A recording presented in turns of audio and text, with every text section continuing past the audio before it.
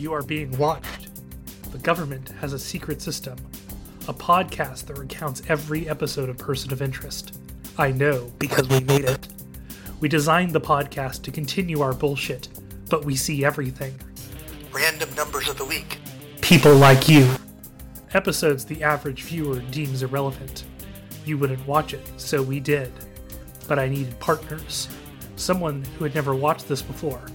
Hunted by weirdos on the internet, we record in secret. You will never find out. But, newbie or diehard, if your episode's up, we will find you.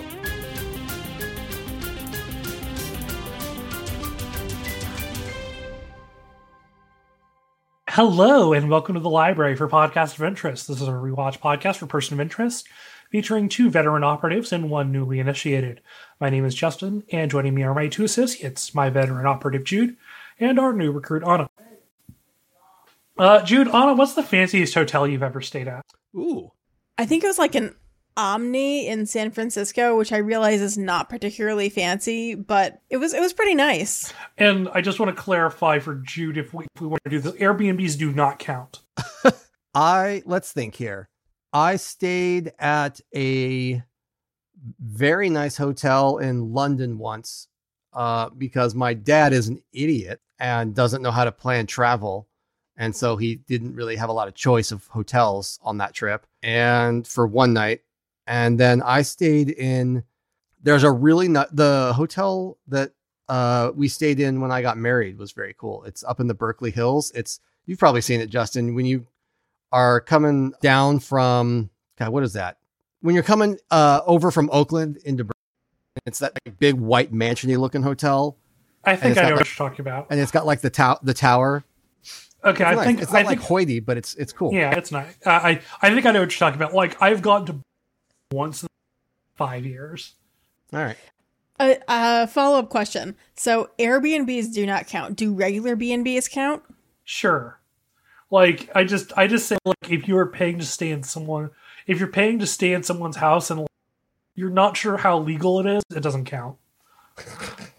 Because I've also been in a very nice, like, actual B&B, not Airbnb cabin. And it was like a very like rustic writer cabin kind of feel.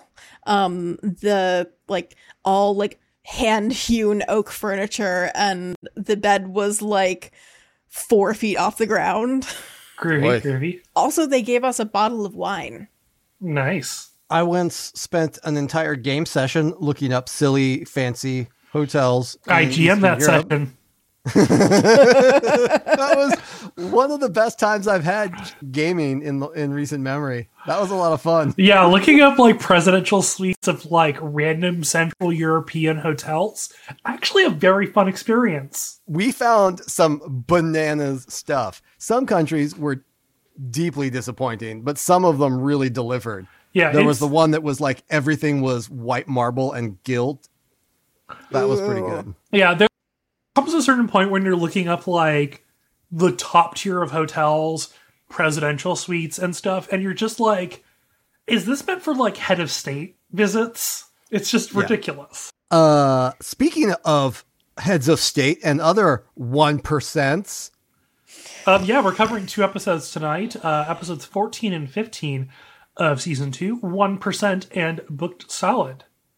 I think Jude has our first one, so take us away. Episode 14, season 2 is called 1%. It is written by Denise and Melissa Scrivener Love, directed by Chris Fisher. Our number this week is Logan Pierce, a thinly veiled Mark Zuckerberg analog who somehow is more of a douche, yet comes off as more appealing than the original. It's quite the feat. He is the CEO of not Facebook, Friendzar, with the incredibly annoying spelling of friend, lowercase c, uppercase Z-A-R, which the subtitles on HBO insisted on spelling that way every single time. And I found it extraordinarily fucking annoying. Anyway, it turns out he's been cheating on his own company with a woman who is suing them with the intent of creating a new one. This has led his business partner and fellow founder, Justin, no relation, to try and kill him. Preventing this is difficult, however, since he's a total shitheel and he makes John work for every inch, including following him to Russia. No, he abducts John to take him to Russia. Like that. Six of one, half a dozen the other. In the end, they do manage to save him, but not before he gets very suspicious of their operation and tries to plant a bug on John, a very expensive watch, which Finch casually crunches on under his heel. In our flashback, we see Nathan breaking the news of 9/11 to Finch, and then 8 years later, after it's been finished and shipped out for its ultimate destination, Nathan again confronts Finch about the irrelevance, and after he is rebuffed, he takes a gun with the intent to try and save one of them. And then doesn't. Yeah, and then fails. This is an episode that I like. I want to feel like I want to hate on, like, principle, but Jimmy Simpson is actually really good in this. Yeah, I was going to say, Yeah. I want to start. The first thing I want to start with is that Logan Pierce is played by noted Nolan collaborator via Westworld, Jimmy Simpson, who you probably know better as the ungrizzled version of the Man in Black from Westworld. And he is great in this. He is, I think, this version of Mark Zuckerberg, who is a bigger asshole, somehow comes across as more likable. Yeah. I think the thing with his character that saves him is Mark Zuckerberg does not seem like he has a personality, or at least anything.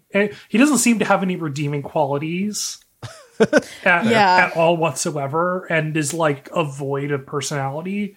But At least this dude is interesting. yeah, he's interesting, and he is deeply unsatisfied with his life. Yeah. Like he wants to always be moving on to something else or be experiencing something. And like making Facebook wasn't enough for him. Yeah.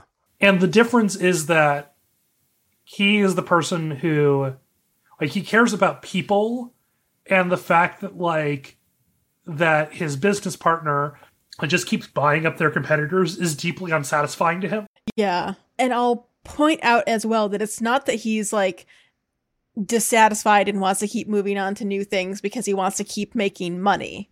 It's that like he's bored and wants to like try something new and create something that like he doesn't actually seem to be in it for the money. That almost seems to be like a side effect. Mm-hmm. One of the things that I complain about a lot when I go on my periodic rants about the Bay Area is that, and this probably will mark me as an old, so deal with it if you're one of the people that doesn't view it this way. But I grew up in the Bay Area, and when I was growing up there was very much a culture of like technological sort of frontier spirit.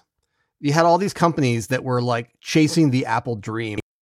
Two nerds in the garage who built something and made a fuck ton of money. But it was two nerds in the garage who made something and then they made a fuck ton of money. And for a long time, that was the ethos. You had a lot of people in shitty warehouse-like offices just trying to make something cool. And then the first .com bubble came around, and it brought in this tidal wave of finance bros, investors, and it changed the atmosphere out there. And it became an atmosphere of people who were there to make money, exploiting the technological class, who then in turn exploited the lower classes service tier. If you would like to hear another some detailed thoughts on this, listen to our sister podcast, The Complete Discography, next month when we talk about going postal. Yep. I was just about to say that. This dovetails very nicely. Yeah. Interesting. Interesting.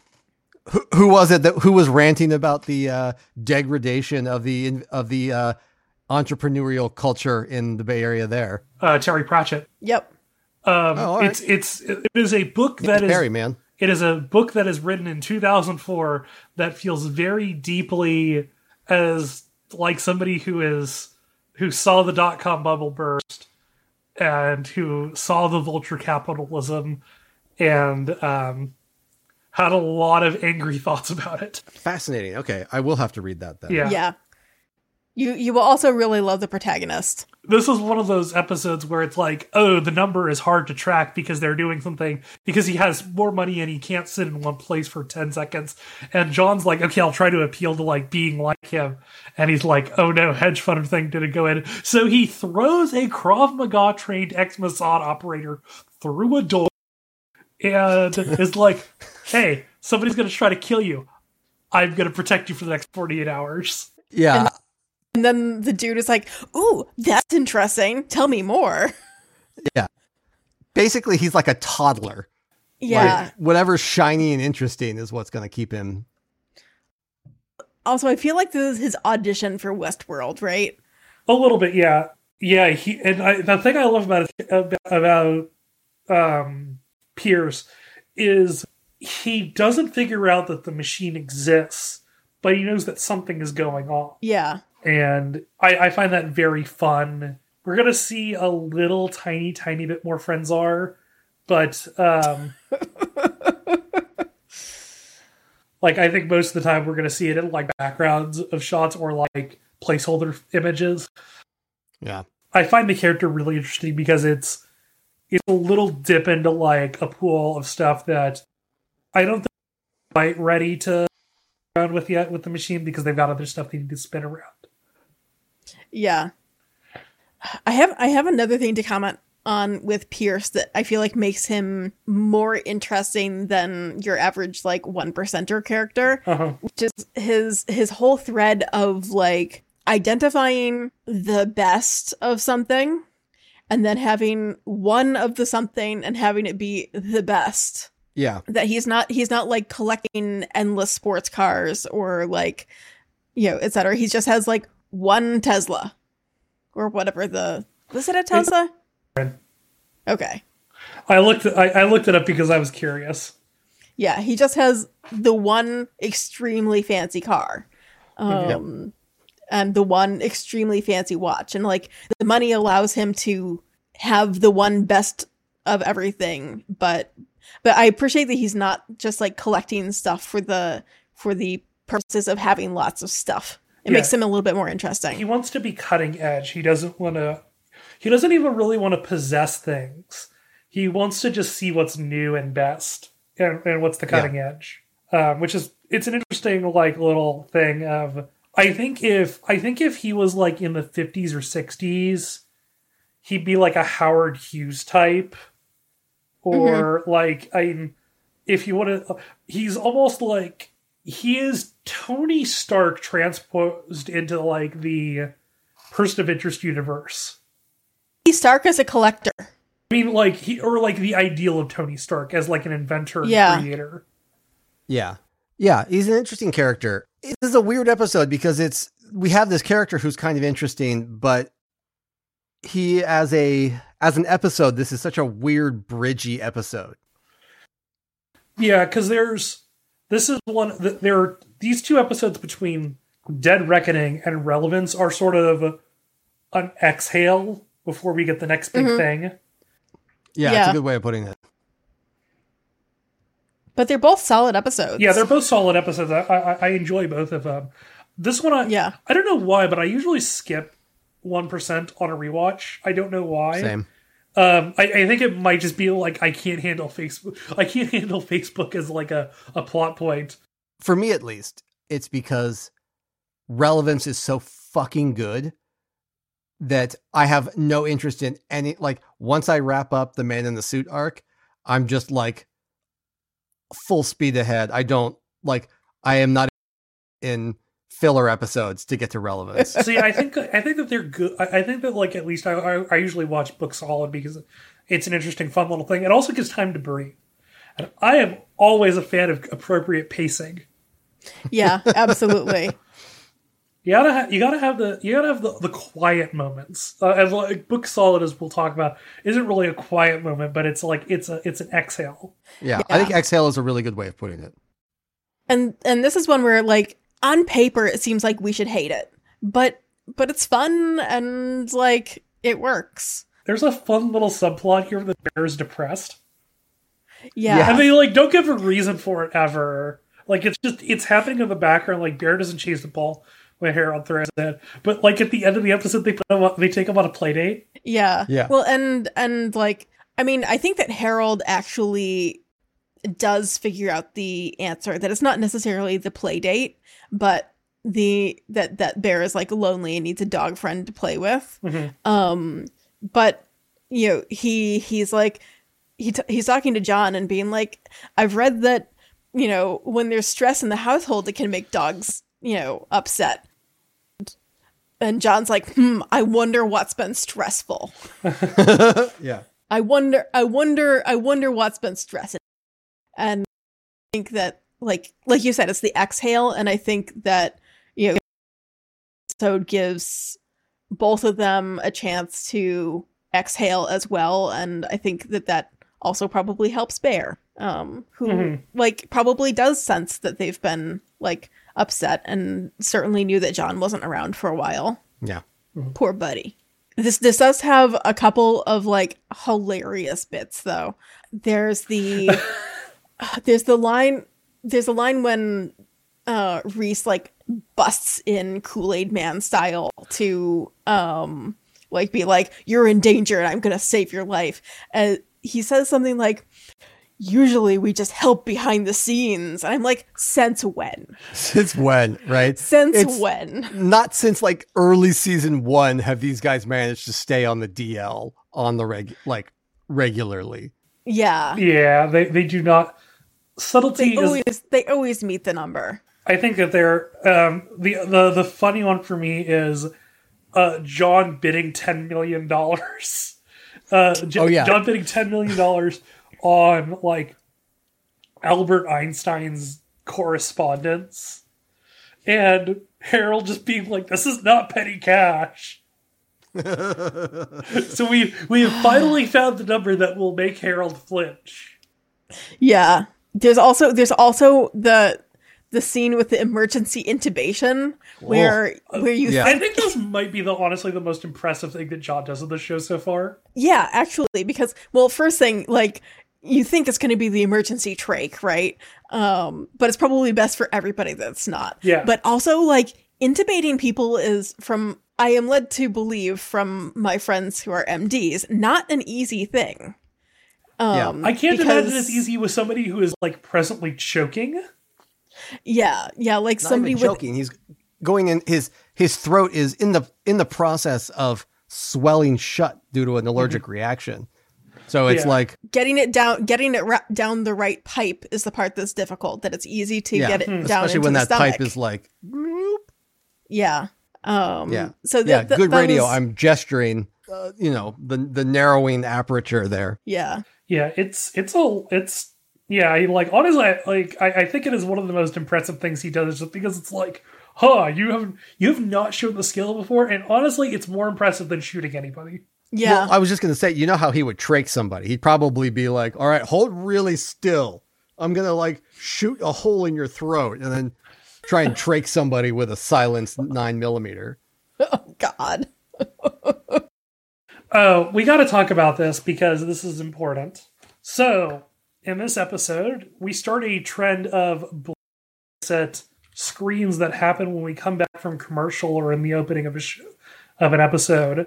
Which are they are literally like there are a couple frames, because you have to, in American television, you have to you cannot flash anything for less than a certain amount of frames for like seizure purposes. But there are some blue screens with text on them, and what these are is they're screens full of numbers and Greek letters. That get converted into ASCII hexadecimal. Once you get to those, they have messages in them. Text. So we get 3 screens in this episode. The first is Lady Macbeth. And I will... we're not in the theater, but the Scottish play. But it is the Out Damned Spot line. Out damn spot. Out, I say. 1, 2, why then? 'Tis time to do it. Hell is murky. Fie, my lord, fie. A soldier in a feared? What need we fear? Who knows it, when none can call our power to account? Yet who would have thought the old man to have had so much blood in him? The second one is an excerpt from the National Institute of Health's bioterrorism page. Interesting. And the third is also from the National Institute of Health. It is from their page on anthrax. Interesting. Just a little light reading. I find this very funny that the first, like, two of the first three are dangerously close to your job. Yes. Like that, I was like, I didn't check these before recording, and I'm like, that's interesting. Although I work in neither bioterrorism nor anthrax. Yeah. See, I have a theory on these, and we'll see if I'm right, I guess. Okay, Let's hear it. let's hear it. I think it's Root trying to communicate with the machine. Interesting. I think that feeding in inputs in some way and seeing if/how she can get a response. Interesting. That I think that Root has figured out how to input things, like how the machine receives information and is inserting information into its feeds, because it's always in the middle of like one of the machine view screens, right? At least that I've noticed them. They don't look. Yeah, I mean, they sort. They sort. That's what they're cut into, Yeah, though. they're cut into those. Yeah. Yeah, they're cut into those, and I feel like my suspicion is that it is Root inserting that information into a feed that's going into the machine, and we're just happening to oversee, also see it. Interesting. Okay. That's my theory. Yeah. We will Only time will tell whether I'm right. We will see as we get closer to the activation point. We'll see if your theory changes. All right. All right. We got anything else you want to talk about this one? No, I'm really excited to hear you try and pronounce the names of the writers for this next episode. Yeah, we so do let's this. move We on. do this like every other week. You've done these names before, so Yeah, we're doing season 2, episode 15, Book Solid, written by Nick Van Zeebroek and Michael Sapinski, directed by Frederick E.O. Toy. Nice. That was pretty well done. Yeah, it Mm. was at the very least confidently done. Yeah, it was confidently done. That's the important part. You just close your eyes, lie back, think of England. I'm not sure that's what confidence is. Our number this week is Mira Dabrika, a maid at a high-end New York hotel. Harold is undercover as a concierge, and while John is working as a bellhop, Mira is a refugee from the Kosovo War who is caught up in knowledge of the hotel's illegal escort operations. She is also in a fight with a journalist named Charles Harris who's staying at the hotel, a foreign correspondent who is researching a Serbian prime ministerial candidate, Rudka Petrovic, who murdered Mira's family. Petrovic has sent a hotel to hunt Mira as she was a witness to it. John saves Mira from one of the gunmen, but they're able to get to Harris. John is able to rescue Mira from a hostage situation and recover the evidence before turning her over to Fusco. And then our B-plot intervenes. Our B-plot involves the McTerminator. The Office of Special Counsel calls him after he gets out of Rikers that something has gone wrong with the source since John attacked a DoD facility. When shit goes down at the hotel, Hearst shows up and sticks up John. They fight across a kitchen in what I would say is probably one of the most memorable fights in the show.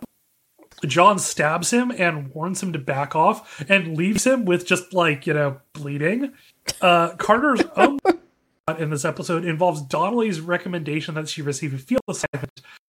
However, during the polygraph test, the FBI agent asks about her relationship with Beecher, and it's revealed that he's being investigated by Internal Affairs. Her offer to join the FBI is rescinded.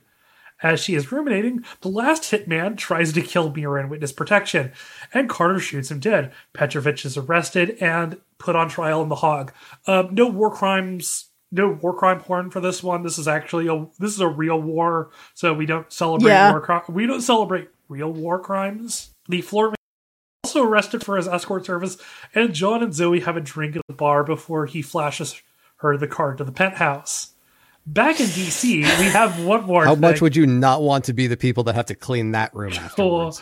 You ever see this thing with the UV lights over a hotel room? You've just gotta like, you gotta aliens that shit, nuke it from orbit. That's I wasn't the even only thinking way to about be that. Sure. I was just thinking about like every piece of furniture is either broken or has had somebody tied to it. DC, we have one more thing.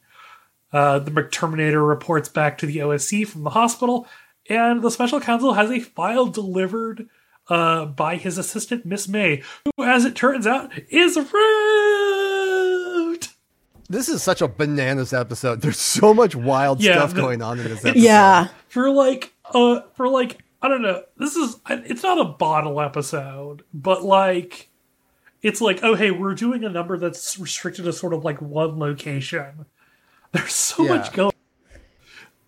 Yeah. Well, I imagine that's why it was restricted to one location, because they spent so much money on everything else going on in this episode. They were like, we do not have a budget for location shoot this month. Yeah, which honestly I do love, like this one location. The hotel is very like thematic. Yeah.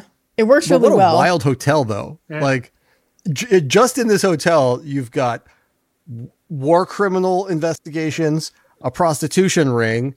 This Hirsch shows up. Like, they've seen some stuff, and then whatever godforsaken things John and Zoe do, And like, and Harold buys the hotel at the end of the episode. I forgot about that.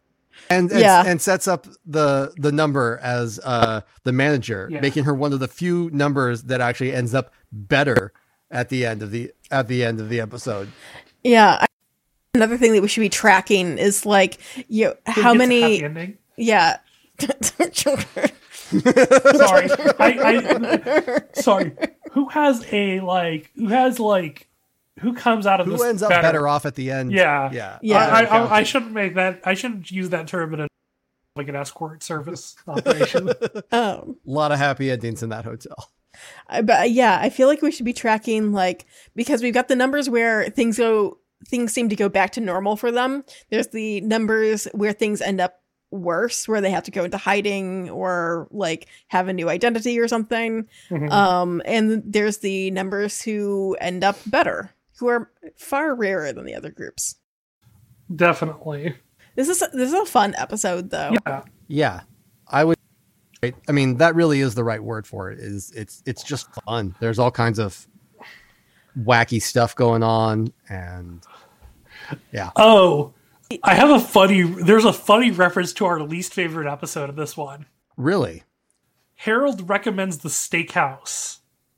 Oh, that's right. Yeah. As the place to go to a couple of the guests. Wow. And it's like, we're really referencing this episode? Okay, fine, whatever. It's a connected universe. Yeah. And this is another one where I enjoy the ones where you're not sure what the threat is, because there's multiple potential threats. This is the first one we've had in a while, because it's really not clear, like, whether the threat is the hotel manager who's running the escort ring, or whether it's the war crimes thing from the past, or whether it's both. Like that it takes a while for the episode to reveal like what the actual threat is.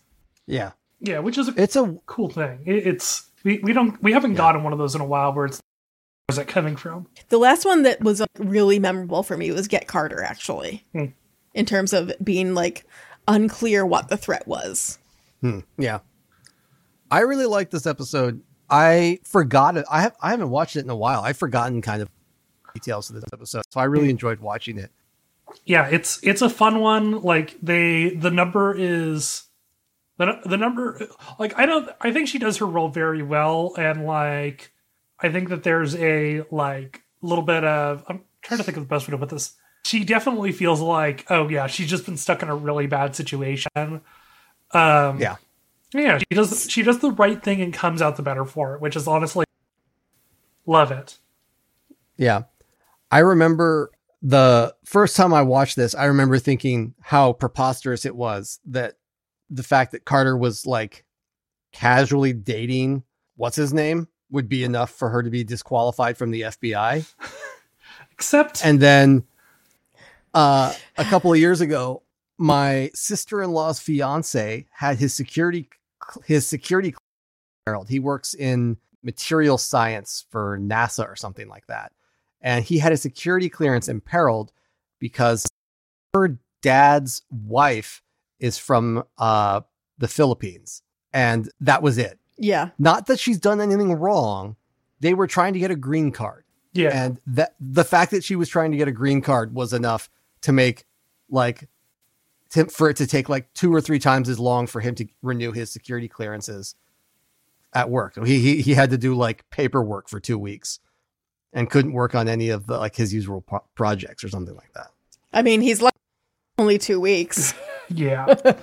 because those things can take way longer. Yeah, but it was just wild to me that it was like that remote of a fucking thing. And so like the fact that her boyfriend is being investigated by IA, yeah, okay, that checks out. Like, Yeah. so I also really like, I mean, John and Zoe's interactions in this episode is also very good.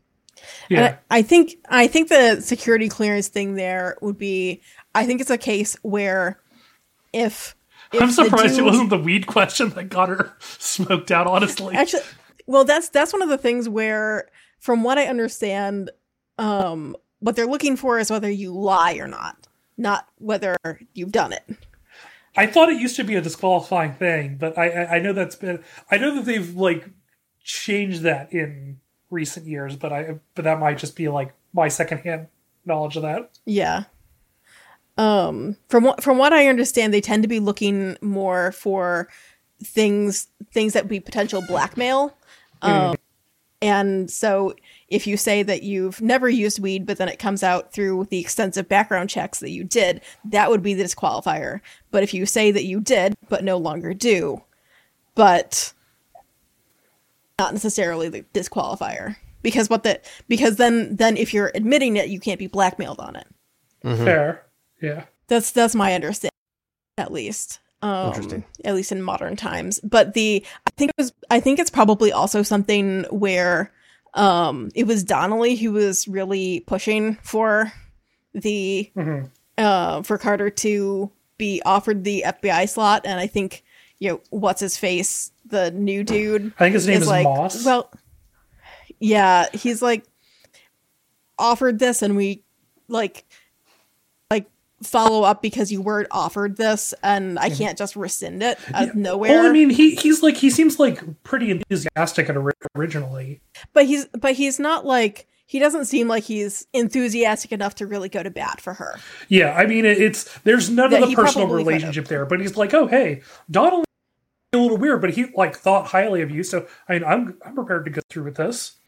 Right. Yeah. But like he hadn't like worked with her personally and stuff like that, that if there was more of a relationship and he had like firsthand knowledge of how good she was, etc., then he might have like pushed to get it pushed through. But I think that it was a sort of point of like, not quite, this was a formality, but No, I think I think because it wasn't really. I agree with your read on it that he doesn't care enough to put capital on it.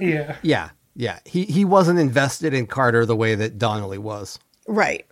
Like, oddly, I think that, like, if Donnelly hadn't gone off the deep end and then gotten murdered, Donnelly probably would have gone to bat for her. I don't think. So one thing that I love in this episode is the fight between Hirsch and John. It's not particularly long, but it's like they're both. They are in a kitchen, which is possibly the best place to have like an Yeah, it's one of those like improvisational close quarters fights that are always a lot of fun to watch. Yeah, it's messy, it's tight. Like I don't like the fight choreography isn't amazing, but it does its job well, and it's like just the body motions and stuff. It's like you do get the feeling that Hirsch and John are on the same level. Yeah. Which is cool. There aren't too many people who like credibly feel like a threat to John on their own. Yeah. Yeah. Yeah. He often seems like he sometimes will get like overwhelmed, and every now and then someone will get a good hit in, but it rarely feels like John's life is threatened. Yeah. And Hirsch always feels that way. Yeah. Yeah, which is great. He really is the dark version of John. He does the "we're not so different, you and I," except without being like stereotypical about it. He's just like, we're the same kind of dudes. We get shit done because we're ordered to do it. And honestly, I don't think John really doesn't have a point where he like disobeys orders that often, except for getting locked up. And that's really the big one where he like, oh, you've activated my weakness for veterans. And now I must help you do a heist. He has a self-destructive streak that he often finds himself in conflict with Finch over. Mm-hmm. I like the note you have here, Justin. Action Fusco. Oh yeah, where he takes down 2 hitmen and he just like, he lands at a good hit and shoots a guy and I'm like, what? Yeah. And that's along with my other like favorite Fusco moment where I think Harold even told him that there was a body in that suitcase. Yeah. And yet he opens the suitcase just a little bit and looks inside and just like, oh, geez. Yeah. The, oh, geez is really good. I do have a question that's like perhaps broader, but it like kind of came to the forefront of my attention in this one, which is, so how on earth does Harold focus when he's listening to apparently all times? Apparently he has like none of the audio sensitivities that I do. That like theoretically he's listening in on like John and the number and Carter and Fusco or something, or has he like programmed to detect when there's some sort of like interesting audio and feed it to him? I think he must keep them all at like a low volume, and he must just be like, you know how some people can like watch multiple TV shows at one time? Yeah. Like, I think he must just be able to sort of tune it out, and then his brain will sort of like twig to something going on that he needs to pay attention to. Mm-hmm. What I want to know is, do you think he like turns down that audio when like John and Zoe are trashing the presidential suite? I just assume that he has like he just mutes it until like, or he just like puts it on for like mutes it for like 3 hours or something or whatever. Or he's just like, you can turn it off until like John calls him again or something. I could also see him like having some sort of algorithmic thing that essentially works as a noise filter, because I mean he built the goddamn machine. Yeah. For all we know, he has another AI that does the listening for him and highlights when's important. Honestly, it would not at all be outside of his. It would not be outside of his abilities. Mm-hmm. I mean, he designed an AI that can take like millions of information feeds and pull out interesting connected information. I think he could build something that could take like up to 4 audio feeds and pull out relevant information. But it was just highlighted here because it's like he's listening in on Carter and everybody else like while he's doing his job as the concierge, and it's just wild to me. Yeah. Yeah, I mean, a lot of their job is probably like he's like, oh, Carter is talking to a random coworker, I can tune out of that. John seems like he does not talk for hours at a time, which honestly, love that.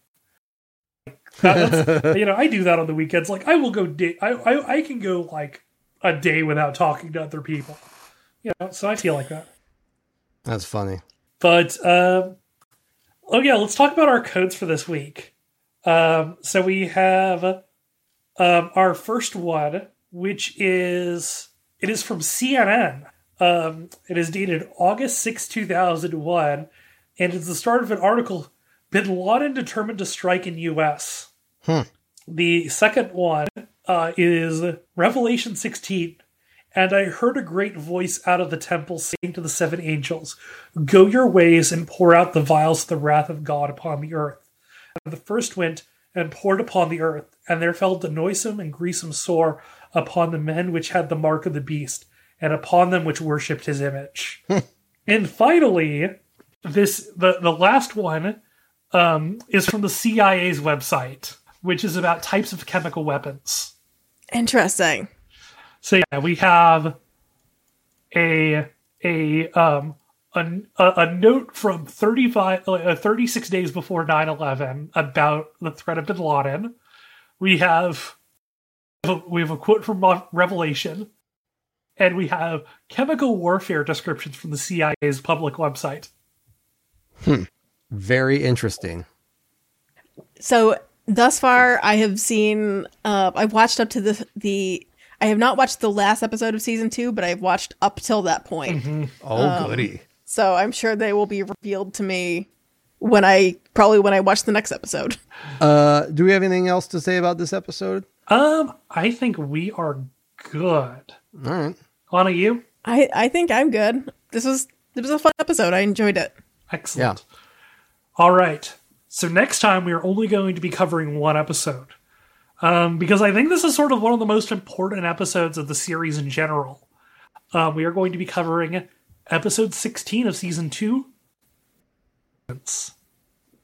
Until next time, you are being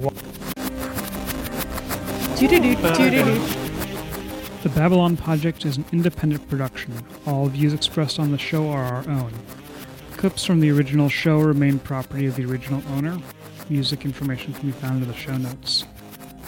The rest of the show is licensed under a Creative Commons 4.0 share-alike no derivatives license.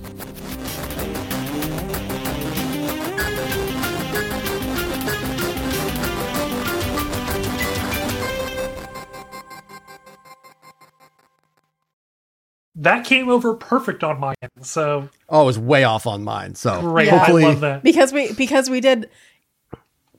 I did 1, 2, 3 clap, and I think both of you did 1, 2, 3 clap. Oh no, I did 2, 3. Wait a second and clap. Like Yeah. I think we all clapped at different points. So good luck, Zathras.